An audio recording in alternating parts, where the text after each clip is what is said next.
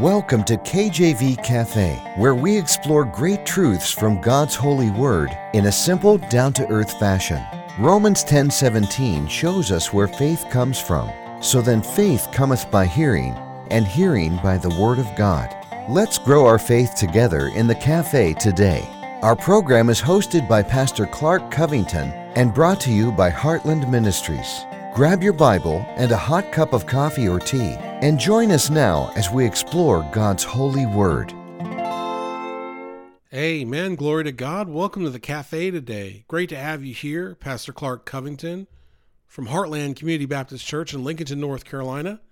Here today at the cafe to get into God's word in a way that we can both better understand who God is and better understand His role, His immense, incredible role in our lives. I'm so thankful for the opportunity to be here today, and I'm very thankful for you taking the time out of your busy day to listen to me. Even if you're driving in the car and you don't have anything else to do, I'm sure it's easy to switch the channel, so I thank you so much. I don't take it for granted. I'm very blessed. This is, I believe, my ministry, my life's ministry is the radio, and I'm so thankful for what the Lord's called me to do and for you here today. And I want to talk about God's never-ending love for us, because I was thinking, I'm grateful for you and I'm grateful for this opportunity and there's love involved in that. But man's love is futile and it's fickle. If I could use another F word, it's fickle. Man's love is shallow sometimes, right? And yet God's love is never ending. It's never ending. And we see here in Lamentations, chapter 3, verses 22 through 24, a very clear picture of God's great love. And I'm going to read this scripture, but I want you to think after I read this about the context in which it was written in. Lamentations 3, 22 through 24. It's of the Lord's mercies that we are not consumed, because His compassions fail not. They are new every morning. Great is thy faithfulness. The Lord is my portion, saith my soul. Therefore will I hope in Him. These are beautiful scriptures that we often hear. How often do we hear, great is thy faithfulness? How often do we hear about the Lord's mercies being new every morning? How often do we hear about His compassions failing not? And yet, when was this written? Or who was it written by? It was written by Jeremiah, right? Let's start there. Who is Jeremiah? He was a prophet of God. When was Jeremiah a prophet of God? During the time of the captivity of the Israelites. And so the Israelites thought they were high and mighty. They had overcome the promised land. They got into the promised land. They were a big power, you could say a global power at the time, and they thought nothing bad will happen to them. And God, speaking through Jeremiah, the prophet, tells them that they're going to be judged, and they're going to be judged harshly for their sin and for their turning away from God, for their worshiping of false gods, for their idolatry and for their covetousness, and all the same things we see here today in our lives and in our culture. And they didn't like Jeremiah too much. The Israelites didn't. In fact, they hated him. Jeremiah was thrown into a pit. He was thrown into a hole. They wanted to kill him. If I say something bad, I might get a rude comment or a thumbs down on YouTube or something, but that's not too bad. Jeremiah, literally, they wanted to kill him for speaking God's truth. And so he was miserable. They call Jeremiah the weeping prophet, because here God is having him tell all these spiritual truths to the Israelites, and they don't want to hear it. God's chosen people, they don't want to hear it. And so Jeremiah is upset because he is the bearer of bad news, and yet it is true. And if he thinks on it, he's seeing that God's chosen people will not repent, and they're rejecting this message, and they hate him for it. And in the midst of that agony and that struggle and that weeping, that identifying with God, that, hey, you know what? God's people, they have gone astray, and God is correct. And oh, how we need to turn back to God. That identification really softens your heart to the ways of God. And then what happens? People hate him for speaking the truth. And in that, he is lamenting. So what does it mean to lament? To express great grief and frustration. And he is lamenting. And in the midst of that, In Lamentations 3, here he says, it's of the Lord's mercies that we are not consumed. So out of that hardship and troublesome time, Jeremiah was actually able to speak poetically about God's love, realizing that, you know what? Nobody won favor with God with their behavior here, and yet God has not consumed them. That's the Lord's mercies. See, when you put it in that context, all of a sudden it's not something on a paper calendar or an app, and you're saying, oh, yes, it's the Lord's mercies. We are not consumed. It's despite our sinfulness. You think of the passage in Romans that God commendeth his love toward us in that while we were yet sinners, and yet while we were sinners, God commendeth his love toward us. See, so while we were living in sin, God's great love abounded so much and existed so much and still does today. It's of the Lord's mercies that we are not consumed, because his compassions fail not. And so we see here that God has a never dying love for us, an everlasting love for us that will not let us go, because he has a compassion for us. And I want you to think here about this idea that, it's one thing to say, I'm compassionate for the people of Alaska and their struggle, okay, especially in the winter. But I've never been to Alaska. I don't know those people any better than I know somebody in Africa or in Minnesota. I just don't know. I haven't been to these places. And so I have compassion for them, but it's kind of from a distance, right? I can't really relate to them other than just on the normal human level. And oftentimes people might look at God in that way and say, well, we're God's creation, but he's not down here with us. And it's, wait a minute, he is here with us. If you've been saved, you have the Holy Spirit living within you. And so God actually is living within you. And what does that mean? That means that when you feel pain, God also feels that pain. The Bible tells us in Isaiah 53:3, he is despised and rejected of men, a man of sorrows and acquainted with grief. And we hid as it were our faces from him. He was despised and we esteemed him not. In Isaiah 53:3 is describing Jesus Christ through prophecy here. This is before Jesus had come in his earthly ministry. And he's saying that Jesus was despised and rejected of men, a man of sorrows, and was acquainted with grief.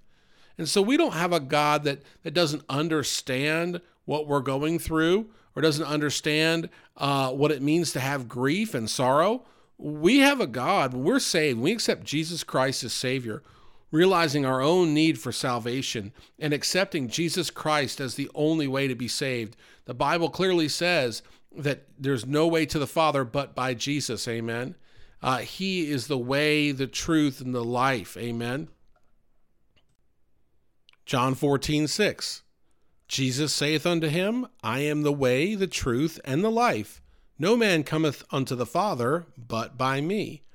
So we see that our access to God the Father is only through Jesus Christ, and that's John 14:6 in the New Testament. And then flipping back to the Old Testament, we see in Isaiah 53, verse 3, that Jesus was despised and rejected of men, a man of sorrows, acquainted with grief. He was despised. He was not esteemed. Think about this. Christ is the way to the Father, right? And the Father has a plan for you and I, right? And that plan is to be saved through Christ. And then when we're saved through Christ, it's God's mercy that the one that saves us can relate to us so deeply. The one that saved us feels our pain, has an intimate relationship with us, understands that when we are saved by the blood of Jesus, we are born again, we are bought with a price, we are now his. And so as we go through these trials and these pains and these tests and these snares and problems and issues, we have a Savior. We have a God that knows exactly what we're going through. Well, why am I harping on this point? Because it shows us the depths of God's love. And it shows us that no matter where we are, God loves us so much that he's going to be right there with us. He's going to be in the midst, amen? And it shows us that he will not only see us through those hardships, but that as he sees us through those hardships, he is very present. The Bible says that the Lord is a very present help in times of trouble, amen? Psalm 46, God is our refuge and strength, a very present help in trouble. That's Psalm 46, verse 1. Amen. I got all the verses out here today. I know a lot of times on the program I paraphrase and I'll throw verses out there without citing always the book and verse, but today I'm very prepared. And so why is this important? Because God is our refuge and our strength. And we realize that we're going to a refuge. We're going to a strong, strong fortress of God that can relate to what we've been through, because he, in his mercy and love, made himself vulnerable, made himself humble down to meek and lowly man. The Bible said that Jesus was of no good report. There was nothing special about him. If I was God and I came to earth, I'd make myself Superman, right? I'd come in on a chariot with 100 horses and some weapons made out of fire. And, I wouldn't come in as the lowly, meek carpenter's son from Nazareth. I think it was Nathaniel that said in the Bible, what has anything ever good come from Nazareth? Apparently it wasn't a great town. We see so much humility and meekness in Christ through that season there of his earthly ministry, because later on, remember, Jesus Christ becomes the judge and the jury, and he's got the eyes with fire and everything. You get into Revelation, you realize that the meek and lowly Jesus is for that season, and he came here so that he could relate to us in such an intimate way, so that we know that his love is so deep and long lasting, and that he can relate to what we're going through. And what that means is that you have somebody that cares about you enough that put himself through everything and more than you'll ever go through. And that's very, very deep, because honestly, when we go through hard times, really, what do we want? We want somebody to hear us out. We want somebody to identify with us. We want somebody to stay by our side. That's God, and that's God, amen. That is God to a T. He'll hear us through our prayers, amen. He'll identify with our afflictions because he's been there, amen. And he will never leave us nor forsake us. That's in the Bible. And so we realize this never-ending love, this steadfast love is so deep. I mean, think about it. I just took one little trait, the idea that God feels our pain, and was able to give you so many scriptures and biblical accounts on that one little trait. Now you could take all the traits of a deep and unbelievable love, and you could trace those through the veins of the Bible, all the different stories, true historical stories in the Bible, all God's promises, and you can link them all up and say, wow, God's love is tremendous. It's beyond our ability to truly fathom, amen, and it's hard to put into words. But we try. I try, amen. And I know that you do too. If you're in the ministry, you try to tell people, hey, God loves you, because he does love you. He loves you so much that he came in the person of Jesus Christ to die for your sins and for my sins. And when we accept that free gift of salvation, and it is a free gift, all we have to do is accept it, we are born again. We are changed forever. And here is the last thing I want to leave you with today. Because we are changed forever, we have a hope. And so while we suffer, and we realize that God can identify with our suffering and what we go through, we also have hope that there is a brighter day coming, that there is that blessed moment coming when the Lord will return, amen, and the trump will sound, and we will be with him, meet him in the air, amen. The Bible describes the rapture, and we will be with him in heaven for an eternity where there is no pain, and there is no suffering, and there is no sin, and there's nothing bad there at all. It is amazing and incredible. There's a lot of details about heaven in the Bible, and every detail is just jaw-dropping and exciting. And that's our hope, is to be with Christ in glory forever. So no matter where you are today, you have that hope, and you have a Savior that can identify with you and will never leave you. Thank you for listening. Take care. God bless. Amen. Thanks for listening to this episode of KJV Cafe. Have a question for Pastor Clark? Email him directly at clark@enduringpromise.org or visit kjvcafe.com and click the envelope button on the homepage. Our program is hosted by Pastor Clark Covington and brought to you by Heartland Ministries. We'll close today with Psalm 119, verses 166 through 168. Lord, I have hoped for thy salvation and done thy commandments. My soul hath kept thy testimonies, and I love them exceedingly. I have kept thy precepts and thy testimonies, for all my ways are before thee.